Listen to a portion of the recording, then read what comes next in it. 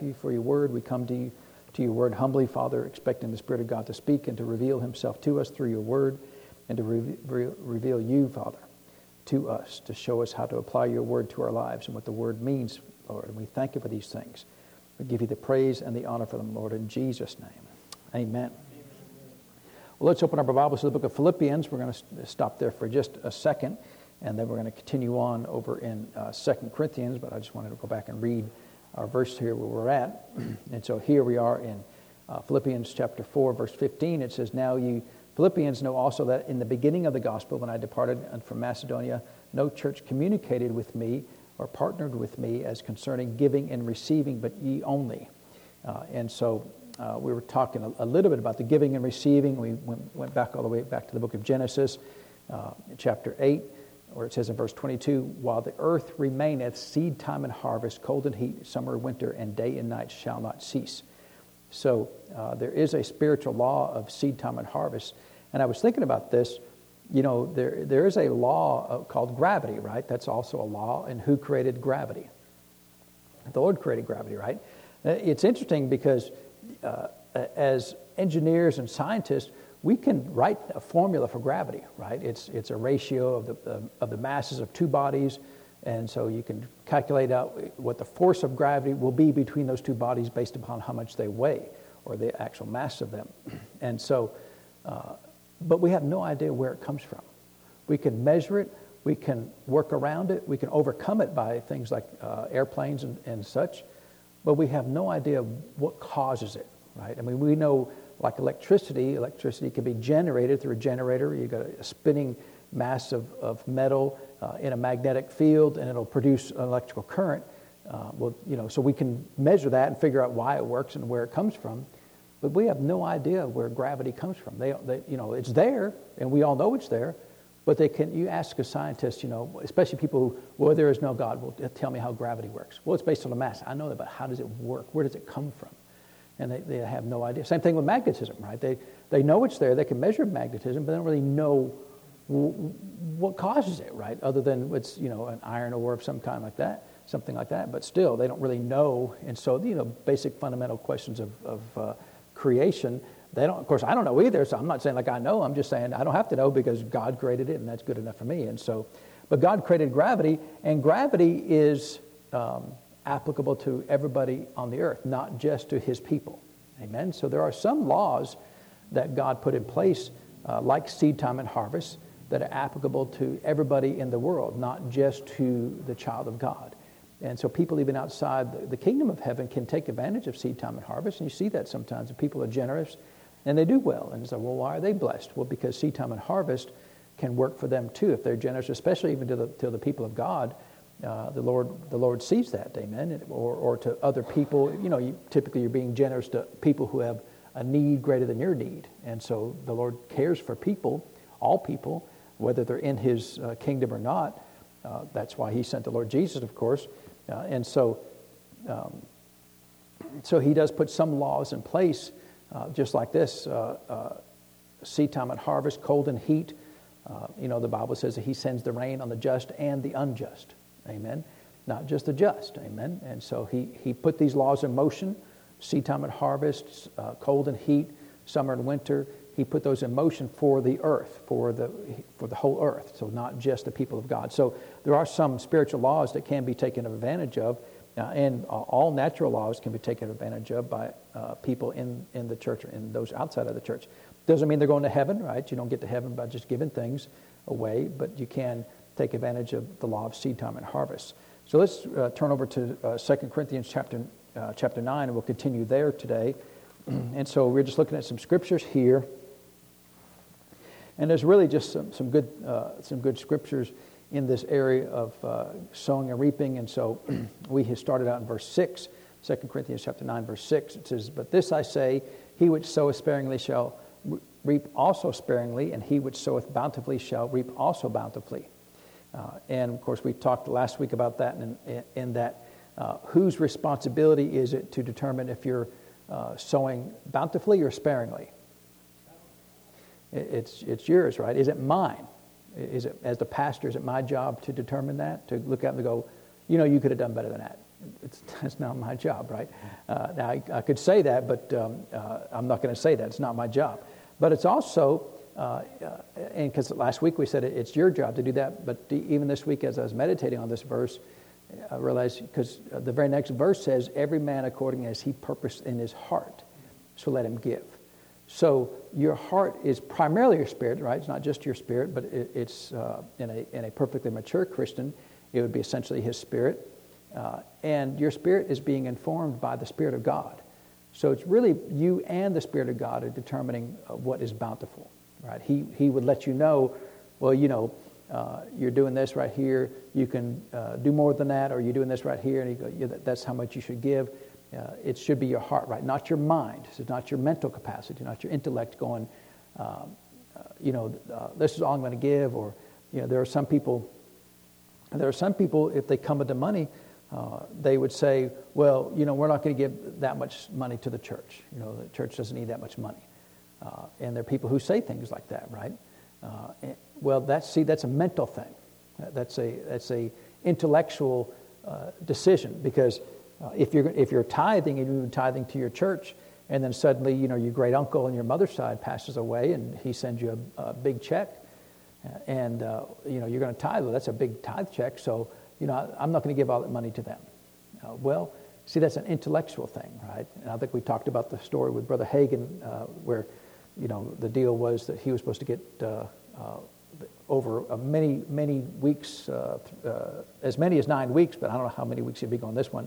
But the church, and he agreed every Tuesday, was a building fund offering, and every Thursday and Friday, whatever comes in goes to you, and whatever the deal was, right? And so they started giving a lot of money to the ministry on those nights for Brother Hagin, and one of the elders said, or one of the deacons said, that's too much money. Well, is that according to his heart, or is that according to his intellect? It's according to his intellect, right? Because the deal was, because the people, they know, well, Thursday, we're going to give to Brother Hagin. On Tuesday, we give to the building, and the pastor was fine with that, and Brother Hagin was fine with that. And, of course, he always made sure they didn't give an extra big pull for money, right? Oh, it's Thursday, you all make sure you give double on Thursday, right? He never said things like that. And so just in the normal giving, the church was being generous to Brother Hagin, but then one of the deacons said, well, that's too much money. We're going to keep half of that.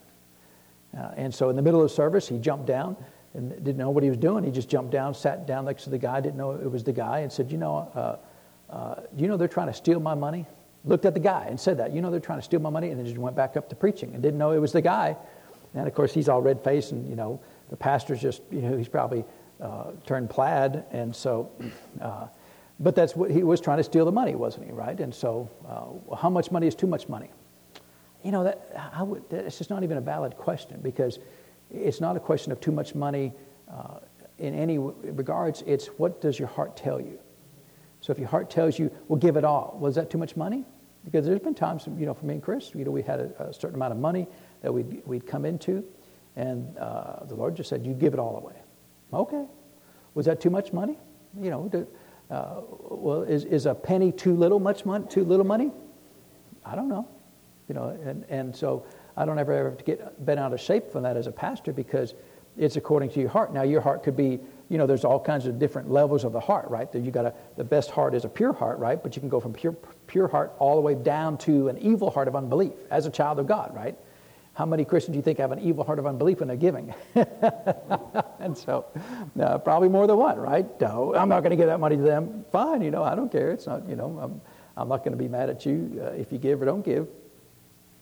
And so the way that you know if you're sowing bountifully or not is you ask the Lord, and that's it. It's really simple, right? And you should never give. People say give till it hurts, or give big, right? I don't know what give big means, right? Because give big means a dollar's not big. But if for you a dollar may be big, right? I remember when dollars were big. I remember, I used to mow a yard. I could mow a whole yard, about a quarter-acre yard, with a push mower. I'd mow it for $3. And I had all the business I could get, right? Because everybody's like, yeah, come mow for me, right? And I'd pick up my 1-gallon can and pick up my push mower, put it in my sister's trunk, and she'd drive me over there, and I'd work an hour and push mowing this yard, and thought I was rich, and that was not a long-term successful plan, and so I got out of that business after a few years, and so, but that if I had never made any money before, and so $3 to me was a lot of money, and so, so if I gave $1, that's a big part. If I gave $3, that's an hour of my life, right? And so that's a pretty good exchange, right? So it's not for me at all to determine what you can and can't give, what you could and shouldn't give, and it's unethical, it's immoral, it's unbiblical for me as a minister to ever tell you what you should give. And I don't even like saying give big because that's not a biblical phrase. I can say give bountifully because that is a biblical phrase, and then I just leave that in your hands, right? And so I don't have to. And I have had people give before, and I knew they had no means, and yet they gave what I would consider a large offering for them, and just in tears. Sometimes I would receive it in tears, and just because, you could say no, I can't receive that. You got to find that balance in that, because if I had done something to imply to you, well, unless you give, you're not spiritual, and then they felt coerced to give, well, then, that's not really fair to them. But if they just they just wanted to do that, and they were compelled in their own heart to do that, you have to receive that. Well, you shouldn't receive that. Jesus had no problem with receiving it from the widow, right? I mean, she's a widow, and she gave really all she had, and he had no problem with that. And so you just kind of leave it alone, right? If that's what they want to do, you just leave it alone, and you accept it with the grace, and you thank the Lord that they'll be blessed because of that.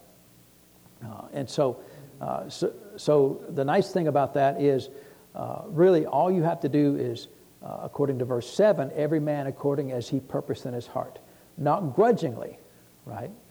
So you shouldn't ever regret giving. And there's been once or twice when I've regretted giving because, they were hyping it up, and you running down and you throw it on the ground, and you go back and go, man, and those things happen, and it's unfortunate they happen, but they have happened, and I don't need to show of hands, but I imagine most everybody in here has probably done that once or twice, right? They just, you got to give, the Lord's going to bless you triple, and we talked about how there's no such thing as a debt-busting anointing, right? Because it sounds good, it preaches great, right? Give, and we've got a debt-busting anointing. So you got to pay for it, is what you're saying, right? I mean, even when they're giving away money, that says no purchase required, right? No purchase necessary. But for the church, giving is necessary before you get access to the debt-busting anointing, right? That just seems kind of not good, right? It's not that it seems like it's not good. It's just plain old not good, right? It's not that it seems like it's not good. It's just not good. And so there were people that would say, if you send me some money, I'll send you a red string. And you tie this red string around your waist, and if you need to lose weight, you'll lose weight. And if you need to gain weight, you'll gain weight. This red string is an anointed red string.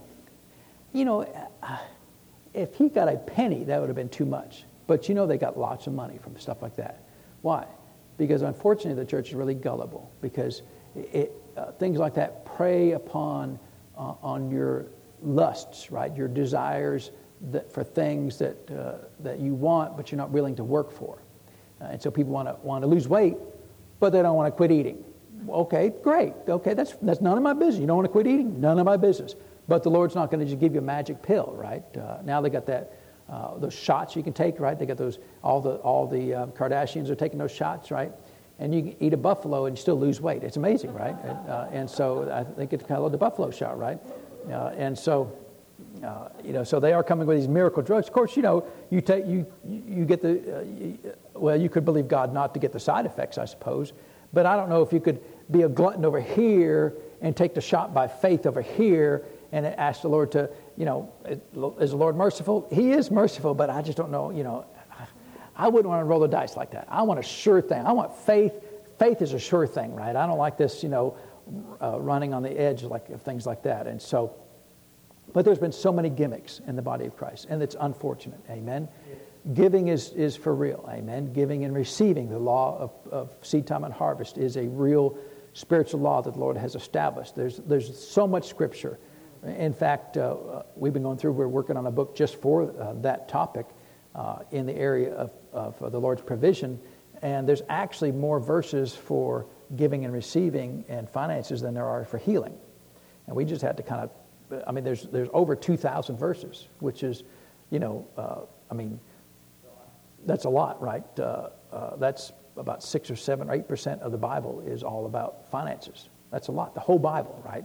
There's 31,000 verses in the Scriptures, so 3,000 verses would be 10%. So at 2,000, about 2,500 or so, you're about 7 or 8%. All verses in the Scripture have something to do with finances, right? Either giving, receiving, taking care of the poor, be wise with your finances. So anything, anything related to finances, that's a lot of verses related to that. Amen. Why? Because it's a big problem in the world. Amen. And the only verse that I know that's the root of all evil is where it says that money, the love of money, is the root of all evil. You didn't say, watching TV is the root of all evil, or being in pride is the root of all evil. He said the love of money is the root of all evil. And so why is that? Well, because money allows you to obtain things. Amen.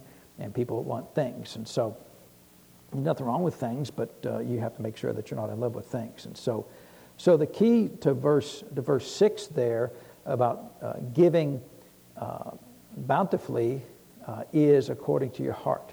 And notice that verse 6 there is the law of seed time and harvest, right? You sow and you reap.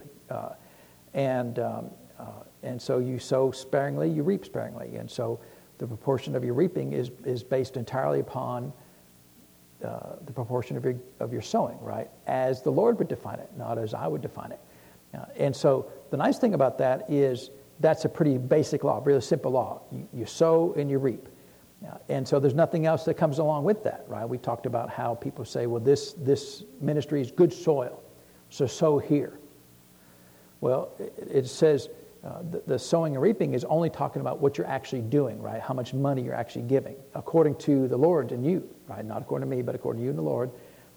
Your reaping is based entirely upon what you sow, not where you sow. Right? And so, because if you sow according to your heart, then that's the sowing, right? It's sowing what the Lord tells you to do. So it's not the destination, it's the faith of you sowing is where the reaping will come from. And people need to understand, if you get to that point, then you're good. Because you walk in a big church and you give all the money in the world you want to in a big church. You can go to a small church, give all the money you want to in a small church. You can go to a church that, maybe they're not doing things right, but the Lord says you give to that church anyway. There's been plenty of times when, I know Brother Hagin, he said this publicly, but you remember Jim and Tammy Bakers, those folks there? They were interesting folks, right? And so I guess didn't Tammy pass? I think she passed. I know, maybe she did. I don't know. I guess it was Jan Crouch passed, didn't she? Right? But it was Tammy Baker, and of course they're divorced now, and he went to prison for many years for a lot of things that he ought not to have done, I guess. I wasn't there, so I don't know. But anyway, but there's a lot of financial scandal in their ministries. Anybody remember all that stuff? I mean, there was a lot of stuff going on, right? Oh, the Lord told Brother, hey, you write him a check and send it to him. Well, you think the Lord would have blessed that check? You think the Lord would have allowed Brother Hagin to reap from sowing of that? I mean, what they're doing with their money wasn't, if all the things they say, right? I'm not here to judge them because I don't know. But if the things they said were so, then what they were doing with the money was not appropriate, right? Paying off, mistresses and all kinds of stuff, right? Gold-plated dog houses and all kinds of interesting things like that, right? But the Lord said you sow it to him. Well, why? Well, it doesn't matter why. If the Lord says you do it, then okay, then you do it, right? And so what I found in my life is the Lord says to do it, I just do it. And well, don't you have any regrets about it? Not a penny of, well, there were some times when I gave when the Lord didn't tell me to, but anytime the Lord told me to give, which was most of the time, I don't have any regrets about it.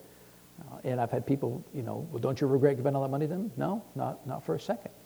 And so, and really, as long as you do as to the best of your knowledge what the Lord wants you to do, then you're good, right? According as a man purpose in his heart, not as a man purpose in his mind, right?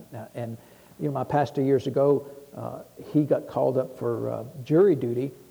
Anybody ever got called up for jury duty in here? Yeah, I thought, man, I'd love to be in jury duty, right? I don't know how you get in that deal, right? In a murder case? Hang him. Did you hang him? Oh, he went to prison. Okay, well. Oh, yeah, well.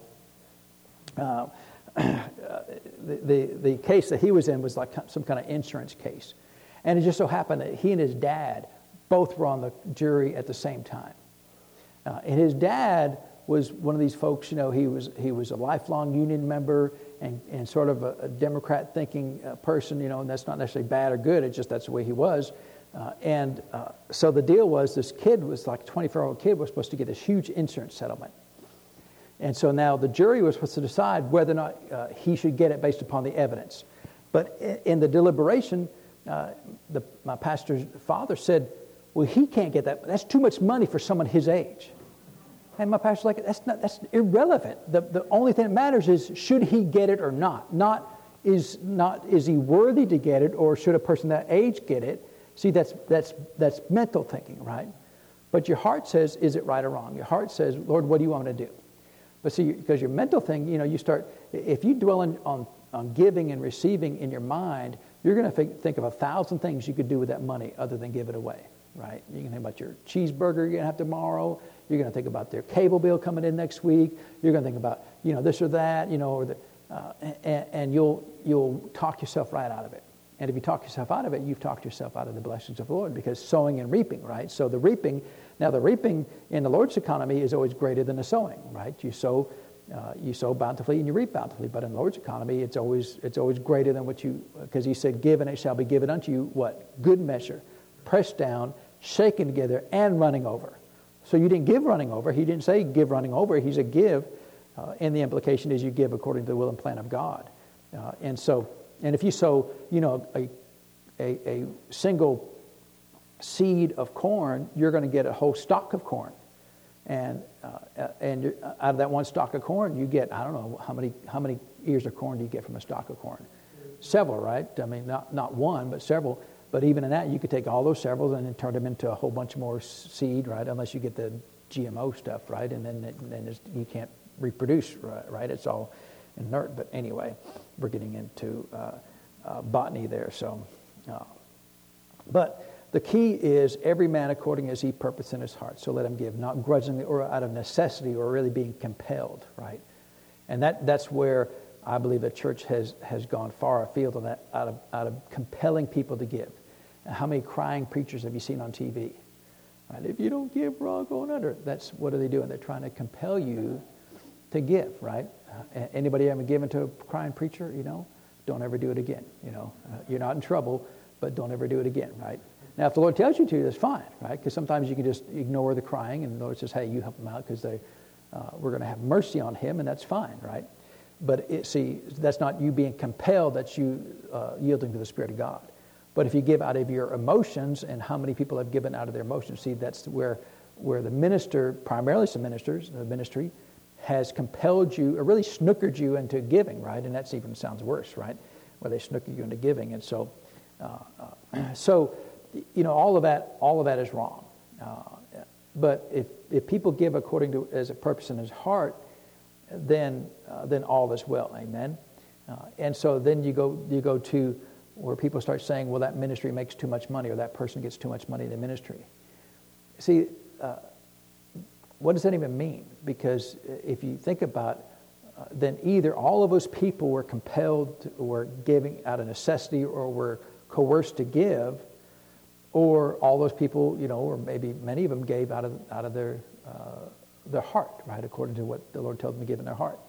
I remember this has been a long time ago, but like Jesse Duplantis was talking about how he had 250,000 partners in his ministry. That's a lot of partners, right? If every partner gave him $4 a month, that's $1 million a month, right? That's $12 million. And a whole lot are going to give more than $4 a month. Some probably won't give anything, but I know years ago, what's the minister lady's name that Jerry likes? Joyce Meyer. Yeah, Joyce Meyer. Joyce Meyer was made, one year she made over $100 million a year. At least that's what I heard, Was that too much money?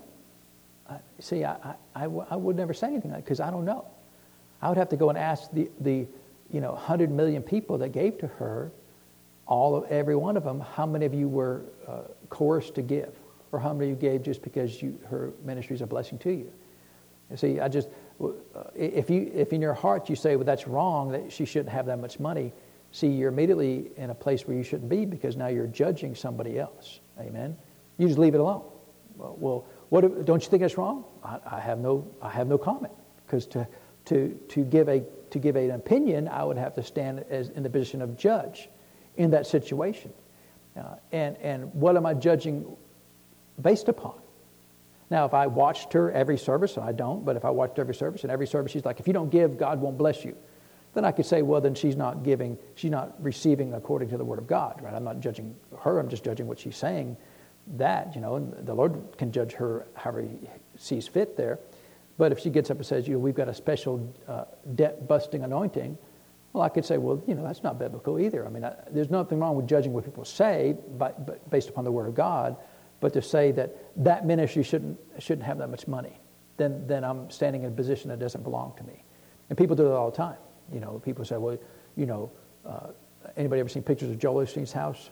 I mean, it's like, you have to have, like, I think it's got a Subway in it, right? Not the sandwich shop, but like a railroad system in there. It's huge, right? It's a gazillion square feet. He shouldn't have that big of a house. None of my business, right? Brother Copeland shouldn't have multiple jet airplanes. None of my business. And for me to ever stand in that role, see, then I would have to be a judge on the earth.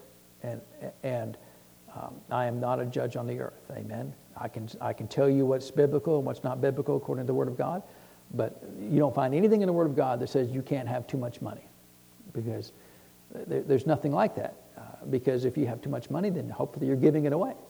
And I know, people they complain about folks like Joel Osteen's church. He's got like 18,000 people in his church, and he probably helps more homeless people than we've ever done. He probably helps more homeless people in a year, in a month, or a day than we probably have ever done combined the whole time we've been in ministry.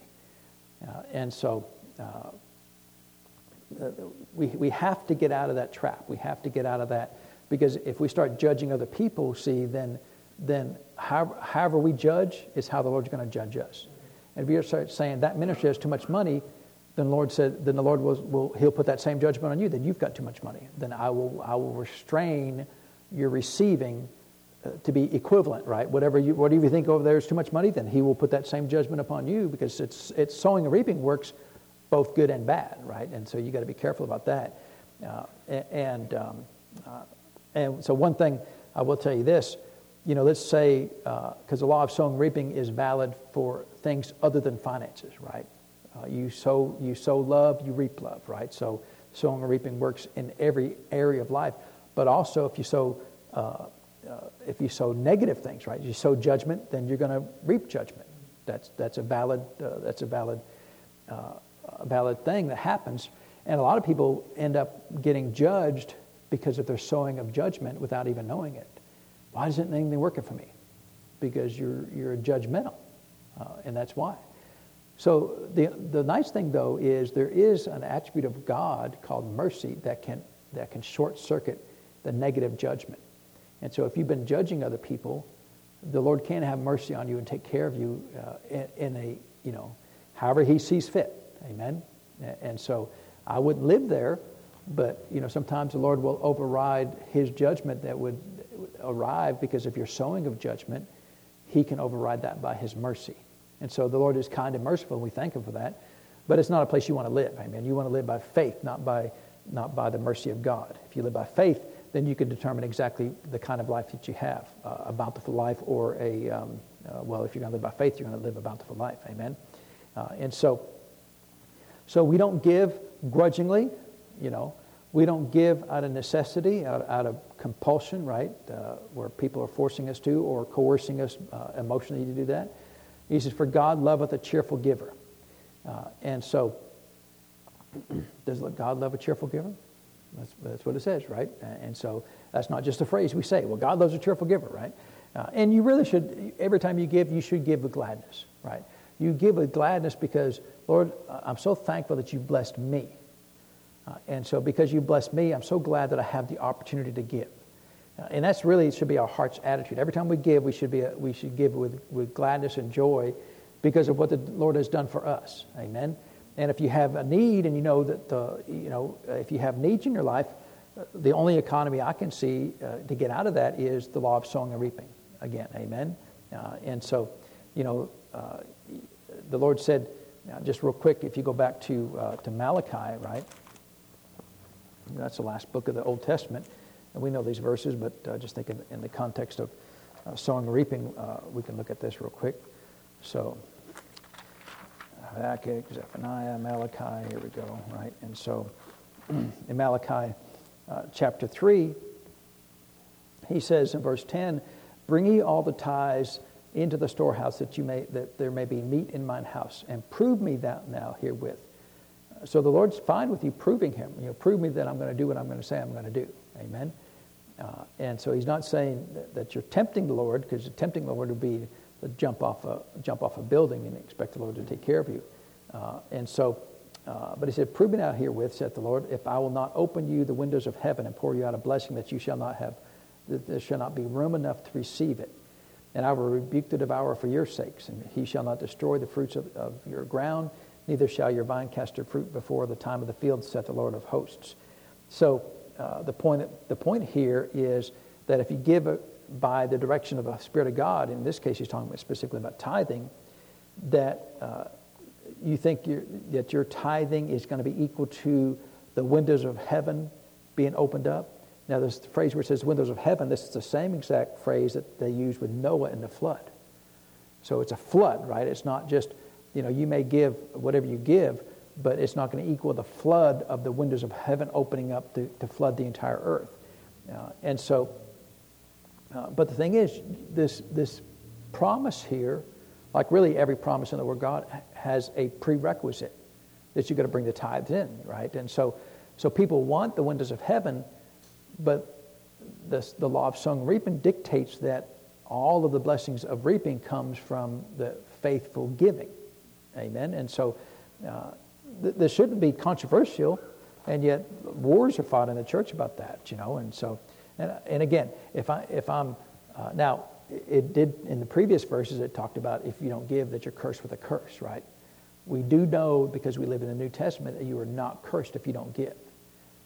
And so because you're redeemed from the curse of the law. And that was the law, right? The Old Testament's the law. So if that's a curse that comes about by failing the law, which is the only way the curses will come, then if you're redeemed from that curse, then you won't get cursed, right? And so if I don't give, I'm not cursed. That's 100% correct. Oh, that's great. But you're not blessed either, right? I mean, so you're on your own. And a lot of people are like, okay, I'll take that. Some people are willing to do that. They're willing to just be on their own, right? Work 80 hours a week to be prosperous, whatever. And you can work 40 hours a week and give and be just as prosperous. Amen. I don't know what the number is. Don't hold me. Can I make a contract with that? I'm not making no contract with nobody. But the Lord said, if you bring the tithes into the storehouse, that He'll open up the windows of heaven for you. And so back to 2 Corinthians chapter 9 then. And really what he says in verse 8 is a repeat of what we just read there in Malachi. And God is able to make all grace abound towards you, always having all sufficiency in all things, that you may abound to every good work. And so in the context of what he's talking about, he's talking specifically about your financial ability, right? That there is grace, that finances are a grace or God's power working in you, right? So there is God's power in the area of finances that's available to you in your life if you follow the will and plan of God. And he said He's able to make all grace abound towards you, so not just barely enough, not just equal to your needs, but abound, right? Exceed what you have need of. That you always having all sufficiency in all things. So is it God's plan that in every area of your life that you have all sufficiency? That there's no lack at all? No lack of finances, right? No lack of anytime you have money, that you need to have money, that it's there. That would be all sufficiency in all things, right? But then he goes beyond that, may abound to every good work. So if there's good works that you want to invest in financially, other churches, other ministries, those are good works, right? He said that you can abound in those good works as well. So he wants to take care of you personally, because that's what he said first, right? That you'd have all sufficiency in all things, but then also that you may abound to every good work. Now, the Lord should lead you in those things, amen? He should lead you in those areas, and I know, and I've seen it before. Some ministries, you get in good with ministries by giving a lot to that ministry, and that's really kind of buying your way into it, right? And one of the things, and really the Lord's kind of been working on me, and to be honest, He's not done working on me yet. And so, my experience with not everybody, but in many of the places I went overseas, all of the ministries were doing this right here. They didn't care what you had to say. They didn't care what your background was. They didn't care what anointing you had, what faith you had. They just want to know what your billfold looked like. And to me, it was really distasteful, right? I mean, some of them just were thieves, right? Just, I know I was in one crusade, and there was a director there over the crusade, and he came to me one day near the end of the week and said, "Hey, when you go to the airport, it costs $200 to get out of the country." Really? He said, "Yeah." He said, "Just give it to me. I'll take care of it for you." And I said, "Well, this isn't my trip. This is, I was with another group." I said, "I'll talk to the leader of the group, and whatever she says to do, then that's what I'll do." And so later on I went and talked to her, and she said, "He knows that ain't true. He knows I've already taken care of that." But he's thinking, because she's already taken care of that, I can get him to give me the money and not tell her, and now I'm up $200, right? That wasn't the only time he did stuff like that. And so, after a while, it's like, the people were wonderful. I mean, nearly every person I met in the church was wonderful. But you were there that time. We gave away candy, right? Just we brought like 10 pounds of just candy, right? Just like to throw out at the parade here. But we did that, and I mean, these people were aggressive, right? I mean, grandmas pushing down babies, right? There was some grandma lady, she very aggressive, right? And just these candy, these trinkets, right? It wasn't like a meal, right? Like a steak or anything, We did throw out some steaks later on, but no, we didn't do it. But I mean, just because they're desperate, and so we weren't trying to. I don't know if that was really a good idea or not. We were just trying to be a blessing to the kids, right? But then the parents and the grandparents were like, "Shut up, kid! Give me that money! Give me that candy!" And so the Lord's working on me, because I have to make sure I don't get bitter in my heart towards the earth, right? I ain't never going over anywhere ever again, right? And so, because then I'll be like Paul, right? Paul said, "I'm not talking again." And the Lord appeared to him and said, "You keep on talking." And so you got to make sure that you don't cut things off. But there may be places where I don't go just because the leadership there is so corrupt that I know when we were here with Brother Nigel, he was talking about the similar things, that there was one minister, every time we called him, "Hey, if you give me $1,000, we can get your crusade going right now." And the crusade only costs $8 to start, so he pockets the other $992, right? That's kind of how it works, right? And so, and I get invitations like that all the time, right? Come overseas, and it's like, I don't know you, and so you've just got to. You've got to be careful, and you've got to not be jaundiced about those things, right? Kind of bitter towards those people. So like I said, the Lord's still working on me, because I've been overseas many times, and the people are always wonderful. And really most of the ministries were fine, but there was a few that were just, they were only there for the money.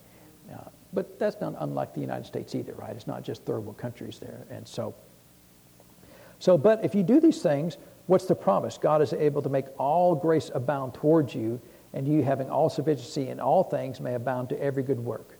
So you should have plenty of money that you give anywhere, right? Wherever the Lord, whatever ministry the Lord lays on your heart, whatever good work the Lord says, be involved with that. It doesn't have to be a ministry, right? It could be, you can give the natural things, right? You've got the children's hospital, you got your blood thing drives.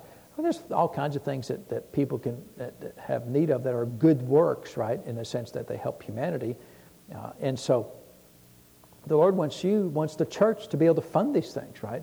And so if the church is picking and choosing what's good works and what aren't good works by the Spirit of God, then all would be well, amen? Because you follow the money, and so many things are only in it for the money. But if the Lord says, well, you don't give to that because they're only in it for the money, well, then that's fine, right? You just like those little change things at the gas station, right? Help the poor children.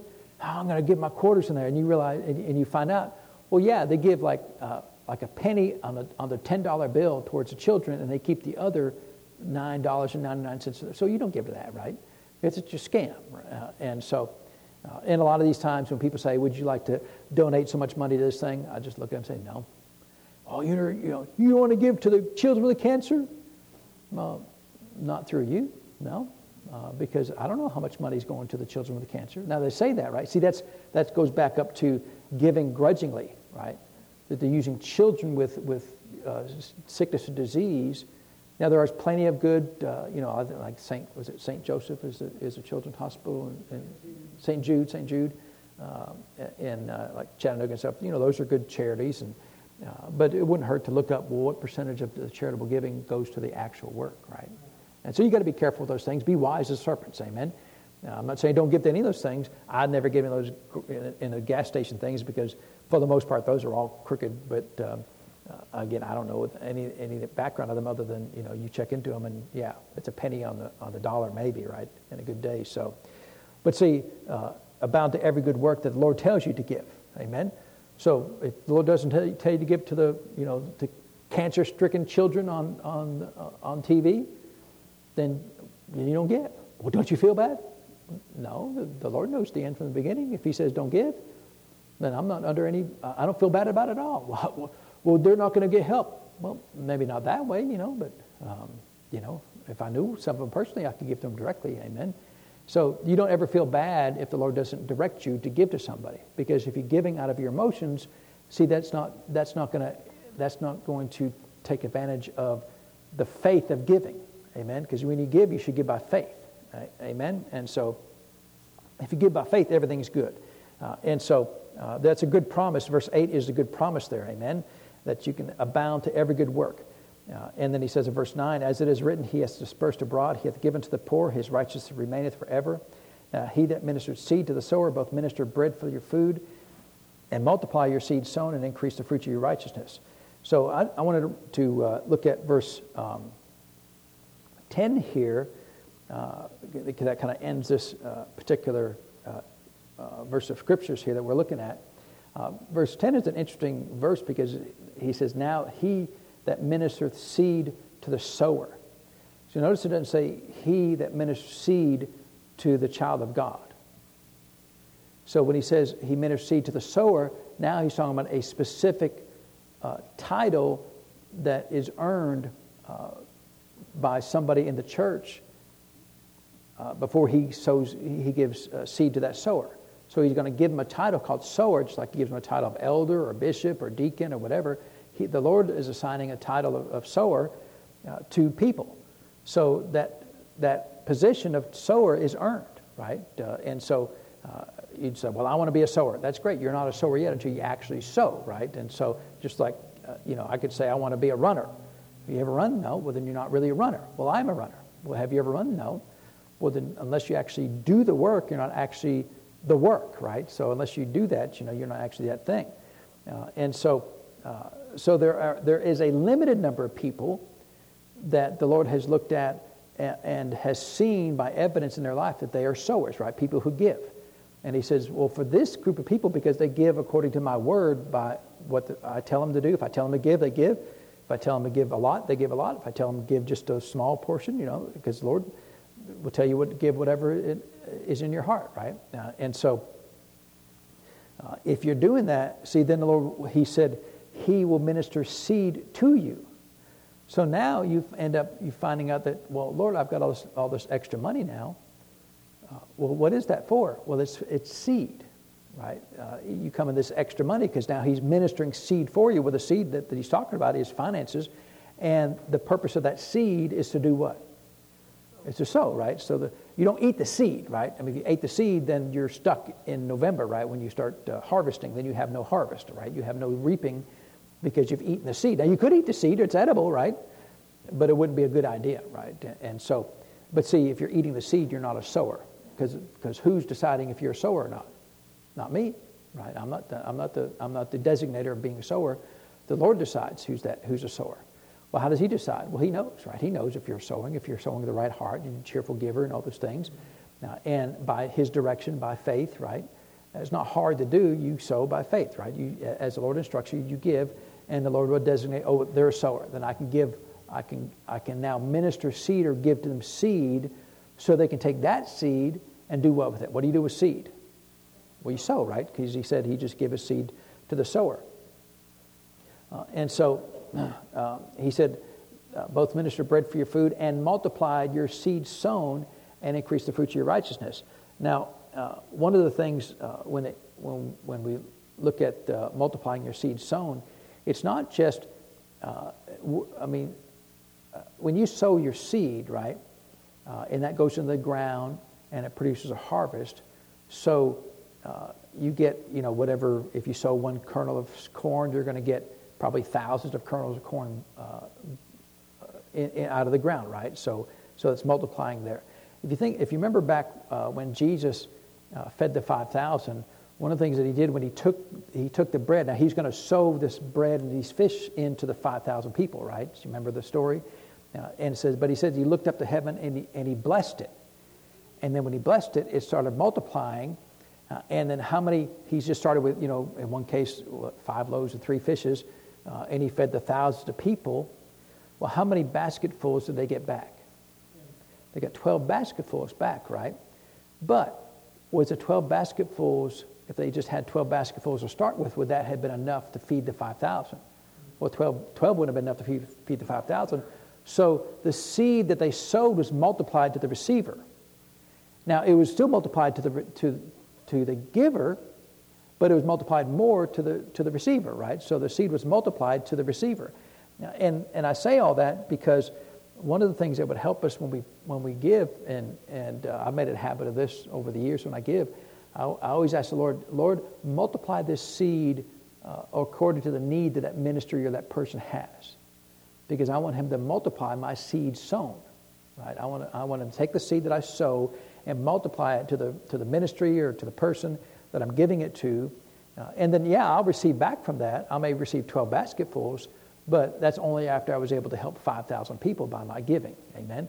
So if you can do that, if you can have that mindset and that heart and attitude, our heart and attitude should be on the giving side, not so much on the receiving. We believe God by faith on the receiving side, but that's not what we don't give for the purpose of receiving.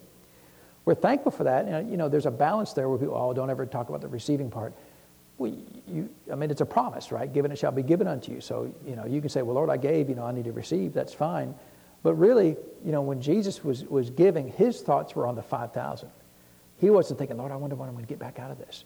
His thoughts were, I want to feed the 5,000. I want to help these people. And when you give, your giving should be, Lord, I want to help this receiver. I want to help, if it's this church, I want to help this church. And that's because that's a cheerful giver, right? See, if you're only thinking about receiving, that kind of leans towards being a covetous giver, right? I'm giving, but only so I can get back from the Lord. You're forgetting the receiving part, the receiver part entirely. Well, if we focus on the Lord, multiply my seed sown to the receiver, Lord, bless this and multiply this seed sown so that they have all the funds they need to do their job. Now, you could take that whole concept and say that means I just have to give less money, right? Because if I just give one seed now, I was going to give 10, but I was going to just give one, and I'm going to ask the Lord to multiply that. Well, then now you're going up and violating the sparingly and bountifully up above, right? And so there's not a loophole. It's not that's a loophole, right? We can just cut our giving by half and just ask the Lord to multiply it. Well, that's between you and the Lord, right? And so if you can get away with that with the Lord, then that's fine, right? None of my business, but that's not the point. It's not a loophole, right? But the point is, have the heart that, Lord, I want you to multiply this seed sown so that the person receiving that has everything they need to accomplish what you've called them to do. And see, then that's the best of both worlds, because then you're given by faith, but then your faith will also cause that the ministry of the church, in our case, to be blessed financially. But you're still going to get 12 basketfuls, right? I mean, that's pretty good, starting with five loaves and 3 fishes, and you get from that to 12 basketfuls. Now, how many disciples were, by the way? 12. Who helped them to give it all out? 12 disciples, right? And so you think they all got assigned one basket to take home? I imagine they didn't tell us that, but I imagine because they were the ones doing all the work to give, because who was doing all the work? Well, the 12 disciples were, right? And so I didn't even think about that till about a month or two ago. And so they got in on the blessing too, amen. Weren't they blessed too? They're worthy of their work, amen. And so verse 10 is helpful because, first of all, it says, now he that ministers seed to the sower. So everybody's not a sower. So if you're not a sower, and again, it's not my job to designate you a sower or not. That's the job of the Spirit of God and the Lord Jesus himself. But if you're not designated a sower, then you're not qualified for this verse, right? Well, I need to all my seed to be multiplied. Of course, it's hard to, if you're not a giver, for your seed to be multiplied, right? What's he going to actually multiply? But he also ministers bread for your food. So he is talking about that there is, for the sower, that there is just natural provision that will provide for you, right? It's not just food, right? It's whatever you have need of in this natural world. But in this case, he's using food as an example. He ministers bread for your food and multiplies your seed sown. So he's going to take care of you, and he's going to take care of where your finances are going. Amen? But if you're not a sower, then you're not qualified for him to minister bread for your food, right? And so, well, Lord, why I'm always hungry all the time? Why don't I ever have what I need all the time? Well, are you a sower? Well, I can't afford to give. Okay, that is fine. I'm not judging you, but you're not qualified for these verses, right? See, and I would have no problem telling people that. And I have told people that, well, I can't afford to tithe. Well, then I'm stuck. As a minister, you ask me how to help you financially, but if you don't want to follow God's economy of giving and receiving, then there's nothing I can do other than just say, go get a job, right? And of course I tell them you should work anyway, but I just like verse 10 because I want to be a sower. Amen. I want the Lord to designate me as a sower so that all of my needs are met, and whatever I sow, it's blessed beyond even what I'm sowing into the ministry. Amen. And so I think that's a pretty good deal. And so let's. I just think it'd be helpful to look at a few verses just out of your own Bible so you can see it for yourself. I know we read this verse a lot, Luke 6:38, but it'd be good just to read it again in your own Bible. And so, actually, since we're here, we'll just start in verse 37, right? Judge not, and you shall not be judged. I think we just talked about that, right? Condemn not, that you shall not be condemned. Forgive, and you shall be forgiven. Give, and it shall be given unto you. Goods measure, pressed down, shaken together, and running over, shall men give it to your bosom. For with the same measure that you meet or that you give, withal, it shall be measured to you again. And so again, who's deciding the measure that's going to give back to you? Well, the Lord is, right? So is it a dollar amount? No, it's a heart amount, right? It's whatever the heart tells you to give, then that's how the Lord's going to judge for you to give or not. Amen? But I like verse 37 because before he talks about giving and receiving, he talks about judging and not judging. And I think a lot of people would do well to read those two verses together because they get such on their high horse and on their soapbox against finances in the church, and they start dictating to you what prosperity looks like. And you can't have a certain kind of car, you can't have a certain size house, you can't have certain things, you can't take certain trips. There's certain things you can't do because it's not on their approved list, as if they're the designator of where those funds should go. And so it's really important to do these things. Amen. And I'll just give you a testimony real quick from me and Chris. Years ago, I was working at a particular job as an engineer, and we had sold a vehicle, and we asked the Lord, do you want us to give it away? Because we've given away cars before, and I got no problem with giving away a car. And so, a lot of people. Here's the thing that you've got to judge in your own heart. It's none of my business, right? But some people they can never give anything away. Everything, they have to sell everything, even to their own mother, right? Mom's needing something. Mom, I got a great spatula. $3, I'll bring it to you. I mean, I haven't used it in years. She's sitting there brand new, still got the tag on it, you know. And I only paid $5 for it. I'll let you have it for $3. You know, some people are just that way, right? They have no concept, but just give it away. Well, you can't just give it away. Sure you can. You just give it all away, right? For me, it's like, man, I want to give it away. Just, you know, if it's collecting dust, give it away. And well, you know, you could sell it. I know I could sell it. I'm going to give it away, right? And so, but that, again, that's none of my business. If you want to sell it, you spatula to your mom, that's fine, right? And so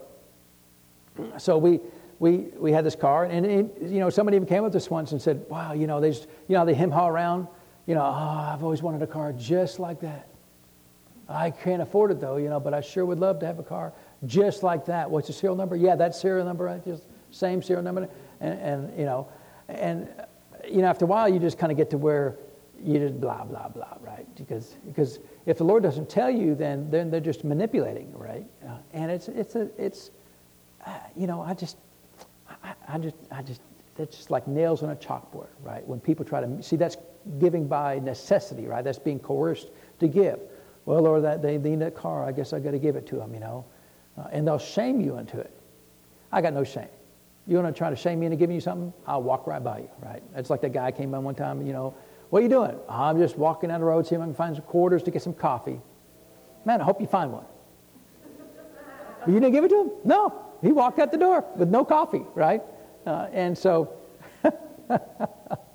I just don't play those games. Now, if he said, hey, you got $1 I can have to go get some coffee, yeah, sure, I'll give you $1. No problem, you know. I mean, you ask, I'll probably give it to you, right? But maybe, you know, you roll the dice and see, right? But if you're going to try to manipulate it out of me, man, I'll hook up right where your faith is at.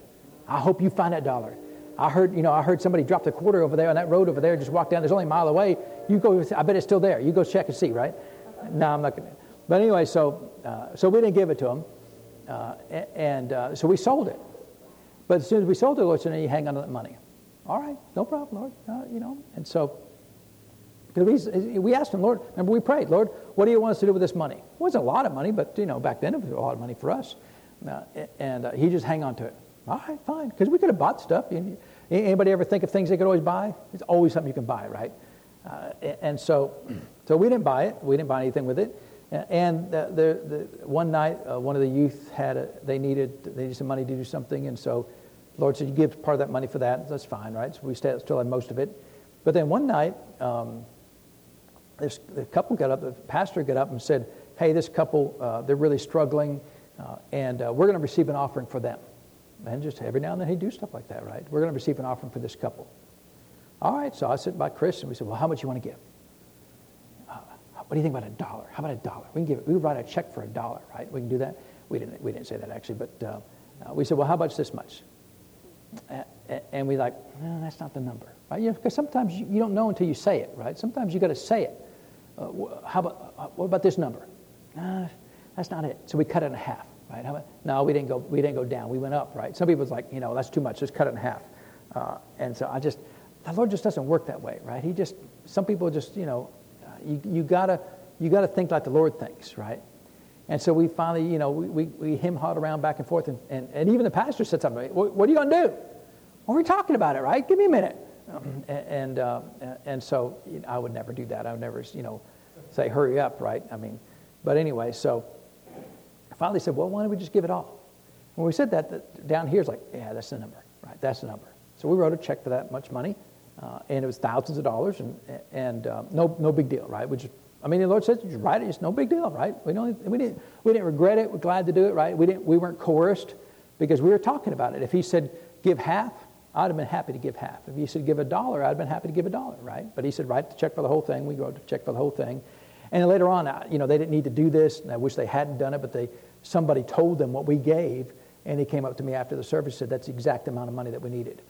And that's great, you know, but really, you know, we didn't really do that to get the credit from you for that, right? And so, you know, that's just another discussion right there. But anyway, it was about, I don't know, just a few weeks after that, they came in and said, you're all fired. We're all going to fire you because we're going to close this office down, and you can either move to Detroit or you can leave the company.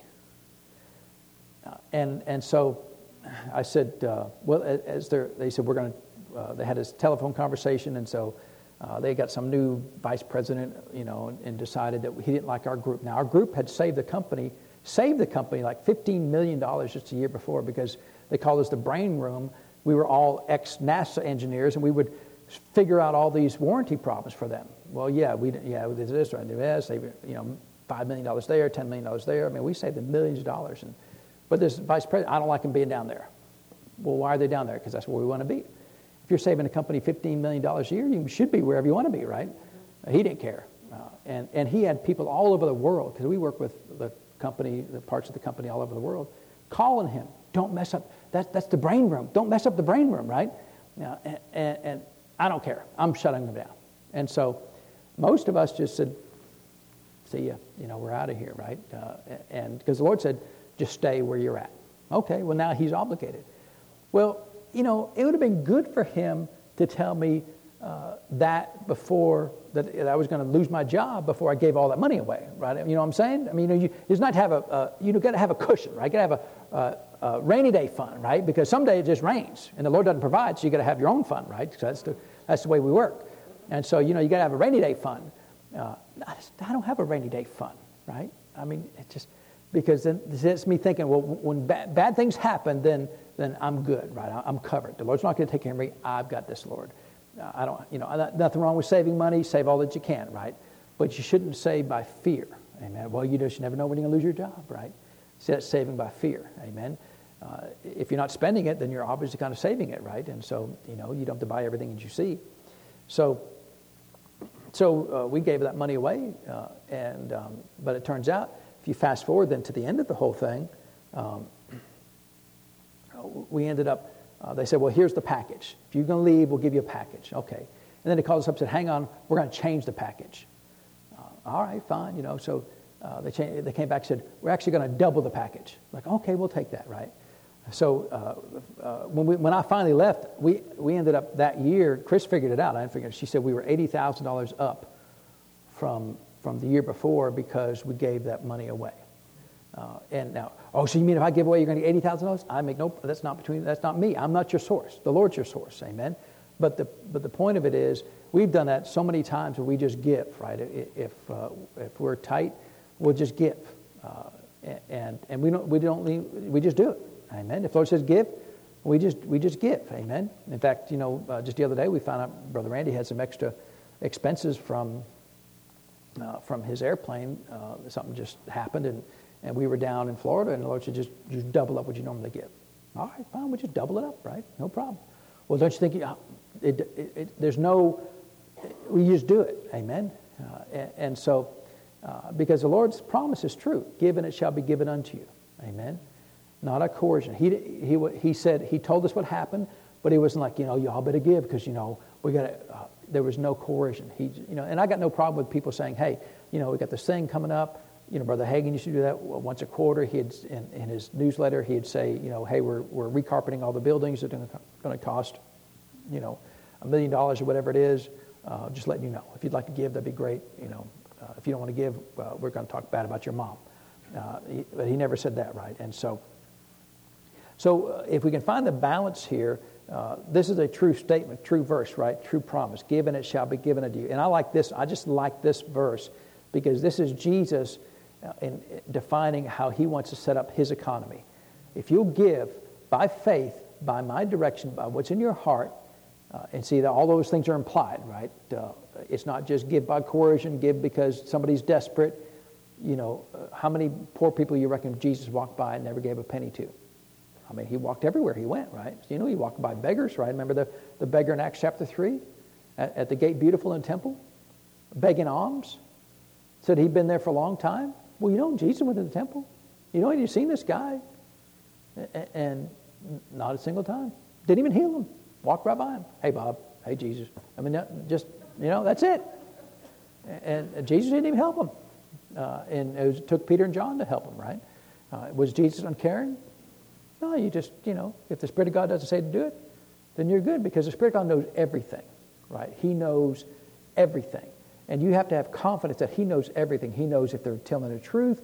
He knows if they're lying. He knows. And look, I've given to people I know were lying. Absolutely, they were lying. I knew they were lying. Lord said, give them to anyway. Okay, no problem. They think they got one over on me. They ain't got one over me. You walk out, bye, liar. Why? Because the Lord's merciful. Sometimes he'll throw mercy sometimes to help them out, right? Well, don't you feel bad about that? Not a bit. I'll give the money to a liar just as much as I give to a righteous person if the Lord says to do it. Because if I give, with good measure, pressed down, shaken together, the Lord will give unto me. That's bad soil if you go by what some people say. Well, you can only give good soil. No, the soil is the faith that you give it with. Amen. Not the destination of where the money goes. Amen. And so you keep that in your mind, then wow, I just lost out that money because that turned out that ministry was corrupt. And I thought the Lord told me to give that money to them. Well, if the Lord told you to give it to them, then you just go back to Luke 6:38. Lord, I gave by your Spirit. I gave, right? And so we'll look at some more verses related to this. And then I do want to talk about a little bit as we go on because, again, we could stay on this area for a long time. But there's some things that Paul said in the area of ministry, and I do want to cover that just because he has a lot to say about giving in the ministry.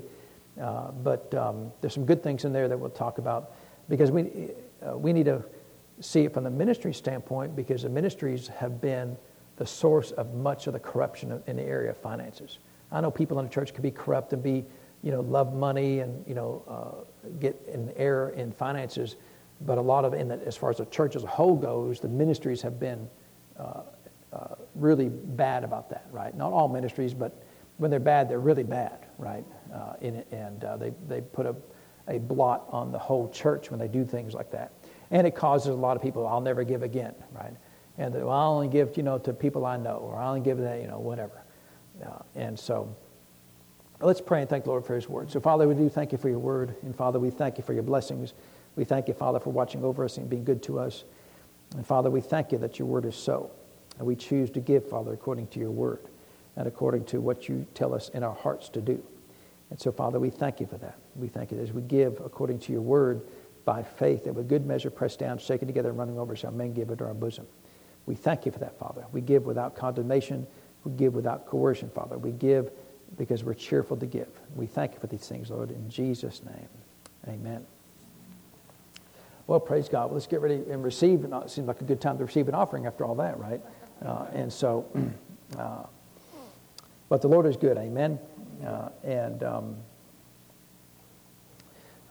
There's some other things I was going to mention there, but maybe we'll mention those next week. So come ahead, Mr. Jared, and receive the offering.